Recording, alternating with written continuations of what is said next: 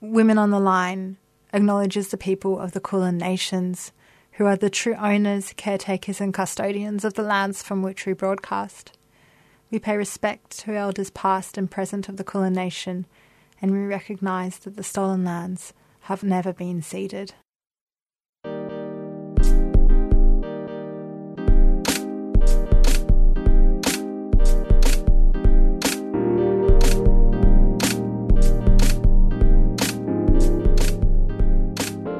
Welcome back to another episode of Women on the Line, a national feminist current affairs program produced by women and gender non-conforming people at 3CR Community Radio in Naarm, Melbourne on Wurundjeri country.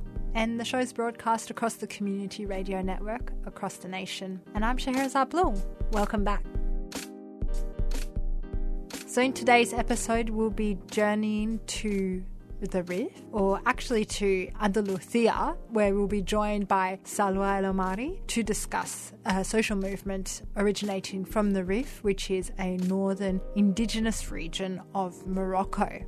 The movement concentrates on the civil rights of the indigenous populations, and we call it Amazigh. Amazigh means free people in the dialects of those regions in North Africa.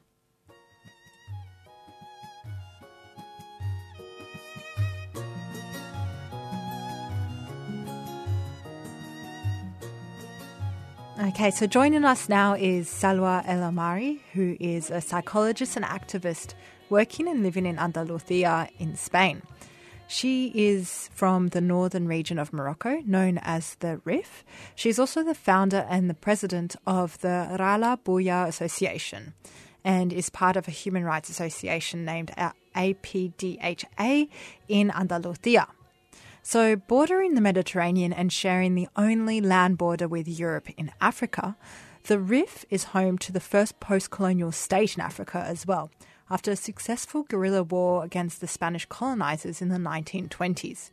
Carrying on from then, the Rif has continued to be a centre of struggle for civil and social rights in North Africa. And we are really pleased to have Salwa on the show to speak about the history of the struggle and the social rights movements of the region. And so I did this interview in Spanish. We got the wonderful Blossom Ket to do the translation from Spanish to English.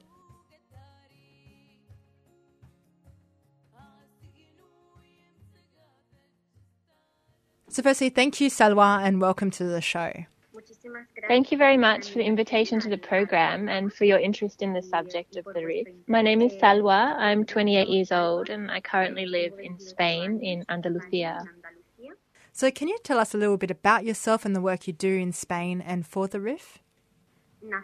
I was born in the Rif in the city of El Hoceima, and I've been working for a few years, almost 4 years now. In addition to my official profession as a psychologist, I also work unofficially as an activist for the Rif identity, and also for human rights in general. So the Rif, which is home to the indigenous population known as Amazigh in northern Morocco, has long been a centre of social and civil rights struggle. So could you explain a little bit about the history of the various struggles and invasions of the region? During our history in the Rif, we've had many social movements throughout our struggle. The most important ones are the movements of the 1980s, the 1950s, 2011, which was the so-called Arab Spring in Maghreb, in the Morocco region, and the last one in 2016. The last ones in recent years, it's true that they have been more social movements. However, the movements in the 80s and 50s were much more political than social. However, what characterises all these struggles, what unites these struggles, is the struggle for an identity, an Amazigh identity in general, and a Rifian identity.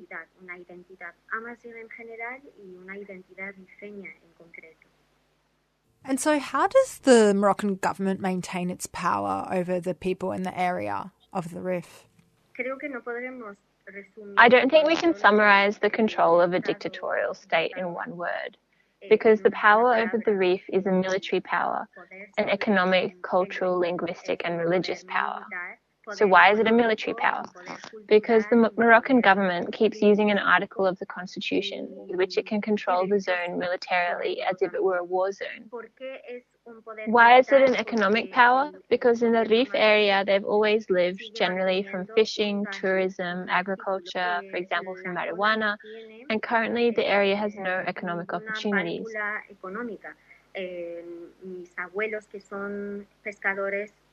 My grandparents, who are fishermen, do not have work. None of the fishermen can fish. There are fishing agreements between Morocco and Spain where the Rif receives no benefit. No fishermen can go fishing anymore. And the issues around agriculture have literally killed all the farmers in the area, and there is no more agriculture in the Rif. Literalmente han matado a todos los agricultores pequeños de la zona, ya no hay agricultura en el Rif. When it comes to the marijuana trade, small farmers never receive any profit. Only what we call the big fish make any profit, and they are not rifeños. It tends to be the government that obtains the agricultural benefits from marijuana. And tourism as well. The only ones that make any profit from the current tourism, which is domestic tourism, are the big hotels that belong to the big companies of the country and to the government. Taking all this into account, as we've already said, there is total economic power over the area. Linguistic power, because it is obviously not possible to speak our Rifian language in any administration. All those who get work are Arabs, nor in the hospitals, in the few that there are, nor in the police, they all speak Arabic. Remembering all this, of course, it's the same in schools, in institutions, and all of that. Taking this into account, it's like the total elimination of a culture, of a language, a history.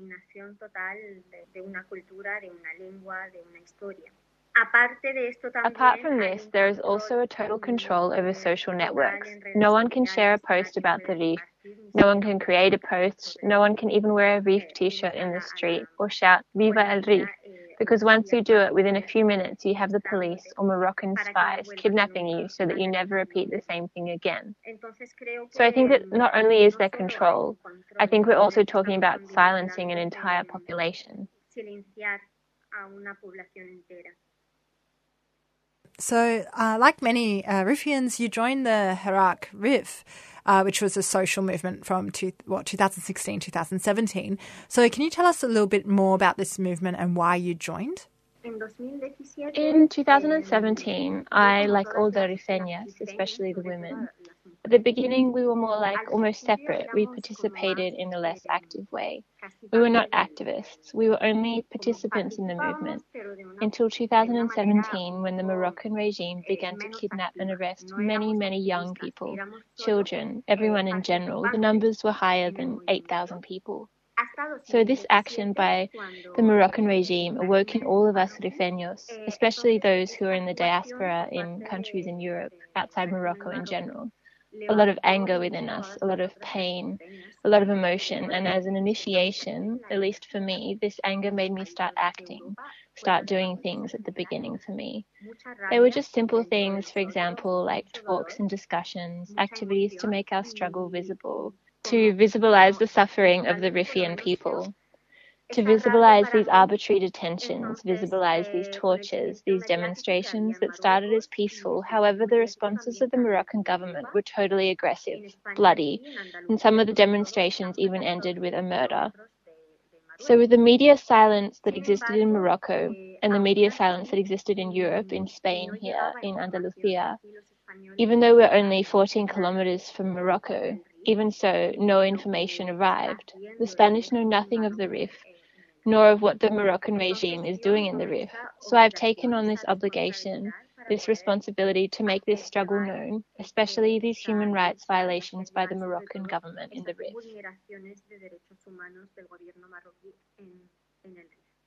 The Rif, it shares a border with Spain, with the enclaves of Melilla and Ceuta.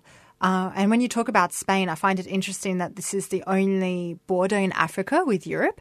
Can you talk a little bit about this? Yeah, the borders are not only the borders of Spain with Morocco, but they are also the borders of Europe with Africa. So nowadays, at least currently speaking, Morocco is acting like the guardian of these borders for Spain and for Europe in general. Those borders for me are more borders of the great violations of human rights, where the great violations of human rights occur not only against the rifeños and rifeñas, who are considered to be refugees and entitled to protection, but also for a lot of people who try to cross those borders just to be able to improve their situation or find an opportunity in Europe, or also as applicants for international protection. Currently, they are completely closed to anyone. It doesn't matter if you're a tourist or if you're a person without documentation, or even if you are one of the Moroccans who used to work in these border towns. Currently, there is a total closure. But this closure is not only because of the COVID situation, but it began a year before coronavirus. What's literally known, I think, outside of Morocco and the region and outside of the diaspora, is that the Amazigh populations, so the indigenous populations of North Africa, who are not Arab, were matriarchal societies before the various invasions of the last few centuries, including the Arab invasions. And this movement had and always has had a strong participation of women. So can you expand? I know you talked about it a little bit before, but can you expand on this point? Yeah, so throughout our history as Riffians, we've always grown up with female characters and leadership, so it's not really new in the Rif that there are suddenly activists who are women. Although it is also true that with the Arab colonization of Africa in general, and especially with Islamization of Africa, the role of women declined negatively, and the general participation of women in society declined negatively as well. But thanks to the movement, the Riffian women returned to lead demonstrations to fight as the main activists in the movement, and here in the diaspora, especially to be the visible face of the movement, to give talks, to participate in the media, and to be the visible face and image of the movement in the diaspora. And you founded the Rala Buya Rif Andalusian Social Cultural Association. And the purpose of it is to provide residents in Andalusia with the necessary knowledge about the culture and the history of the Rif. So can you tell us a little bit more about Rala Buya, whose name refers to an Amazigh queen who fought against the Arab invasion of North Africa? We mainly chose Buya's name, first of all, because of what I mentioned before, about the role of women always in maintaining this Riffian identity and culture, because we consider that it is thanks to women that the Riffian language has been maintained, that the Riffian culture has been maintained, that the Riffian values, the Riffian songs, etc. have been maintained. So, taking into account that this movement elevated this identity and the courage of Riffian women, we considered it important that the name reflect the role of women. Of course, we spent a long time trying to choose between so many Riffian leaders throughout Amazigh history, but we finally chose Buya's name because even though the Moroccan regime did everything possible so that there would be no more books, there are no more books, and there is no more writing in general about the history of our story. But as I mentioned now, thanks to women, we have maintained a lot of things orally, things that our grandmothers, our mothers tell us, for example. And one of the things that they always tell us are the songs, the stories, and the tales.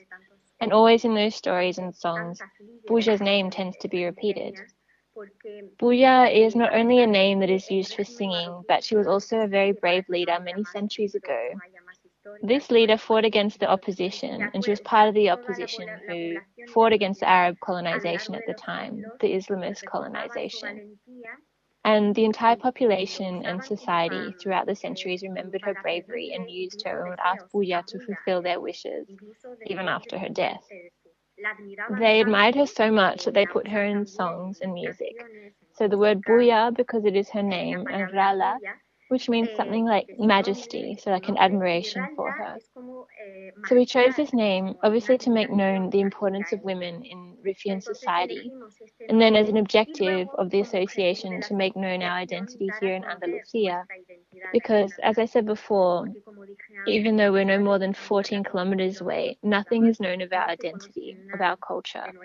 And it's important that the Andalusians know the Riffian people, because it was also part of their history a few centuries ago.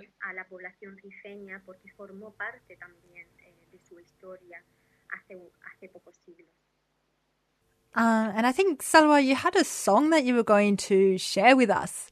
So did you want to introduce the song and tell us a little bit about it and why you chose it? Yeah, I chose this one because first of all, it's a woman's voice, and secondly, even though it's new, it's also traditional music. That's why I like it. Supposedly the song is a poem which contains many hidden layers, because of course if it's too direct they won't publish it. Hidden layers, and perhaps another person, a non-Riffian person, would think that the song is about an oppressed woman. But no, the song is talking about an oppressed people, an oppressed culture. So that's why I've always really liked Rif music in general, because it contains a lot of layers and a lot of information about what the Rif population suffers through. And what was the name of the song and who is it by? Asuksi means the question or a question, because in general the song asks questions about pain, about love, about oppression. I think that's why they called it Asuksi, which means question. It's by a very old Riffian group, well, from our generation, the generation of the 80s and 90s, and it's called Rif Experience, or like the experience of the Rif. You were just listening to a translation by Blossom Arquette of Salwa El Omari, who joined us to discuss the Rif and the movements of the Rif.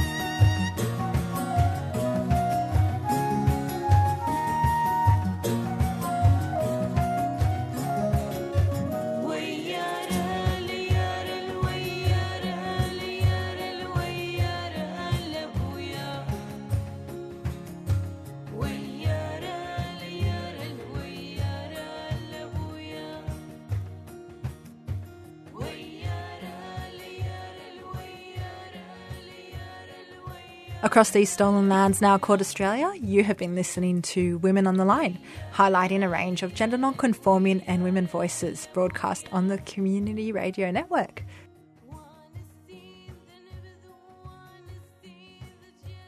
And that was a song named Asuksi by Rif Experience.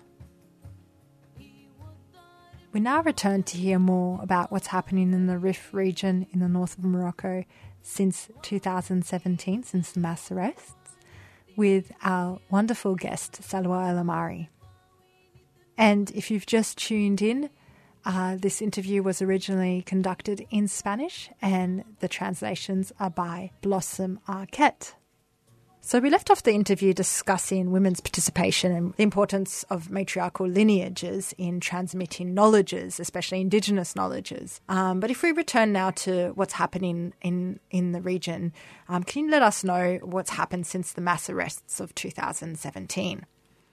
Después de las detenciones, Yeah, after the arrests, which obviously, as you have said, have been massive. Well, I think the best example would be in my neighborhood over there in Al Hoceima.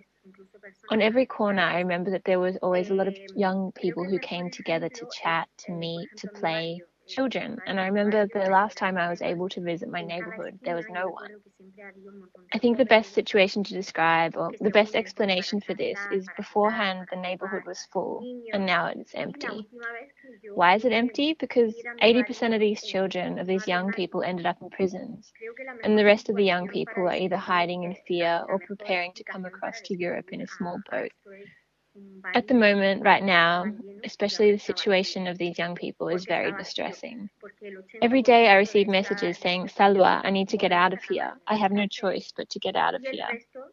It hurts my heart a lot whenever they turn to me for solutions, because I have no solutions. I'm nobody. I'm just a young woman trying to offer information, but I cannot help. So these young people almost always find themselves with the options of risking their lives in a small boat and crossing the sea because they really have no other option. They don't come because they want to. They come because they have to. They have no other option. Yeah. And so how has the COVID-19 and the pandemic contributed to the conditions in the Rif? Okay, well, on one hand, on a health level in general, and on a socio-health level, taking into account that the Rif has never generally had hospitals, at least it's never had hospitals of any quality. So in this way, at least, it's nothing new. There are always people suffering, whether it's from cancer, whether it's from COVID, even if it's just from a normal illness. So at least in these areas on a socio-economic level, remembering that these young people already had no economic options for many centuries, there are no job opportunities, there are no professional or training opportunities either. There are no universities or anything. And then the few outlets which they used to have, especially in the cities of the Rif, which are close to the borders, from Melilla to Ceuta, at least these people used to make a little bit of money through trade because of these borders. However, when COVID came, and because the Moroccan government had also already made the decision around these closures at an economic level to prohibit this type of trade, which was like their last escape valve for these young people. So now they no longer have any other option.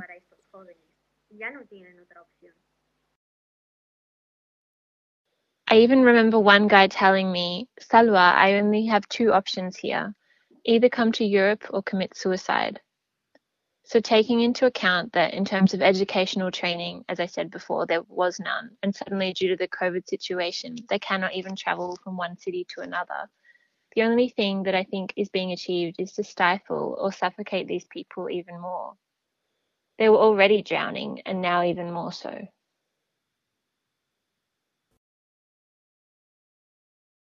And there's violence in the border countries and the border cities, not just the crossing of the Mediterranean or the crossing of borders is often not talked about. Can you talk a little bit about the solidarity with other struggles? Okay, well, before COVID, obviously, because after COVID there are no more collaborations or unions either. Before the COVID situation, we activists as beginners realized that we lacked a lot of experience in the world of activism. Because as rifeños and rifeñas in Europe, we are new in this world of struggles and causes in Europe.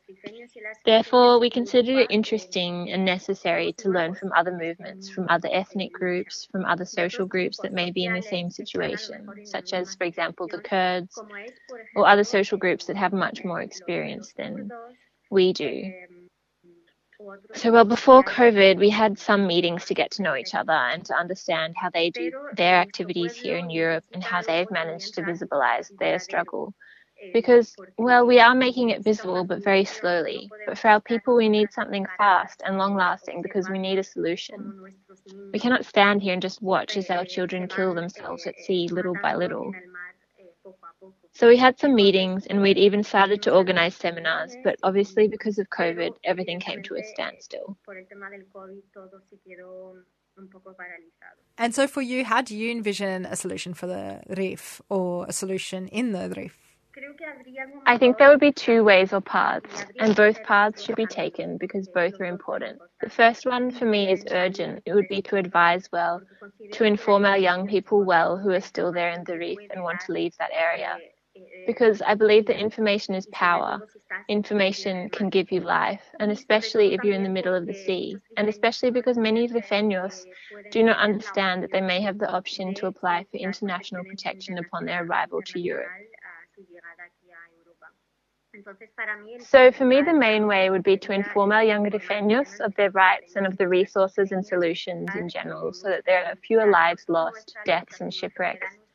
The second way would also be to work to visibilize our identity, not only our struggle, but our history, our culture, our identity here in Europe and mainly here in Spain. Because it's not only for the Spanish and Europeans, but also for the new generation of Riffians who are growing up as Spanish citizens, because they are Rifeños and they know nothing of their history and culture. And I think it's also important for them to know the history of their struggle and how interwoven their culture is.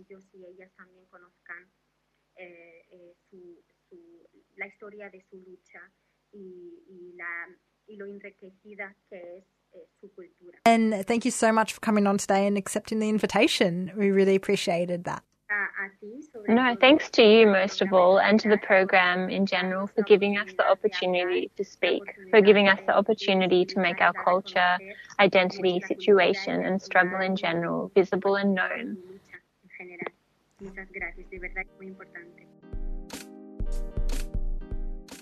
That was Salwa El Omari, who is a psychologist and activist working and living in Andalusia in Spain.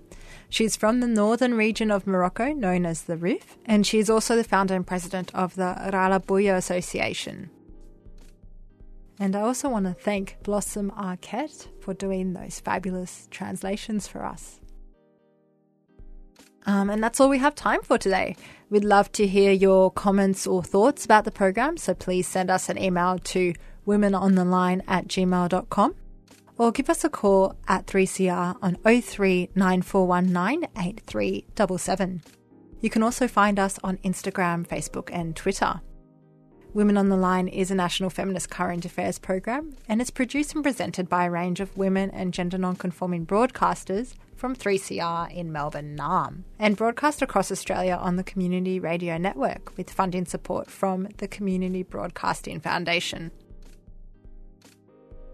The theme music for Women on the Line is by Ripley Kavara, and our programs can be downloaded from 3cr.org.au/Women on the Line, and you can listen back to our shows on your favourite podcasting app.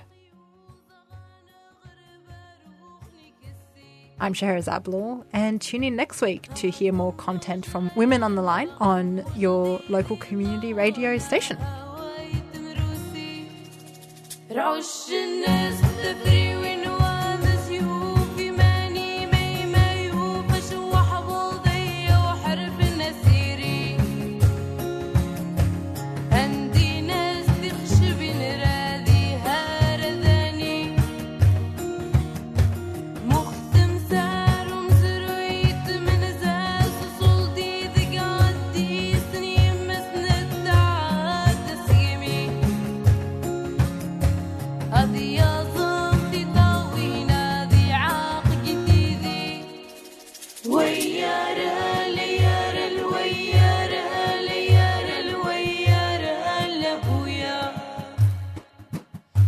We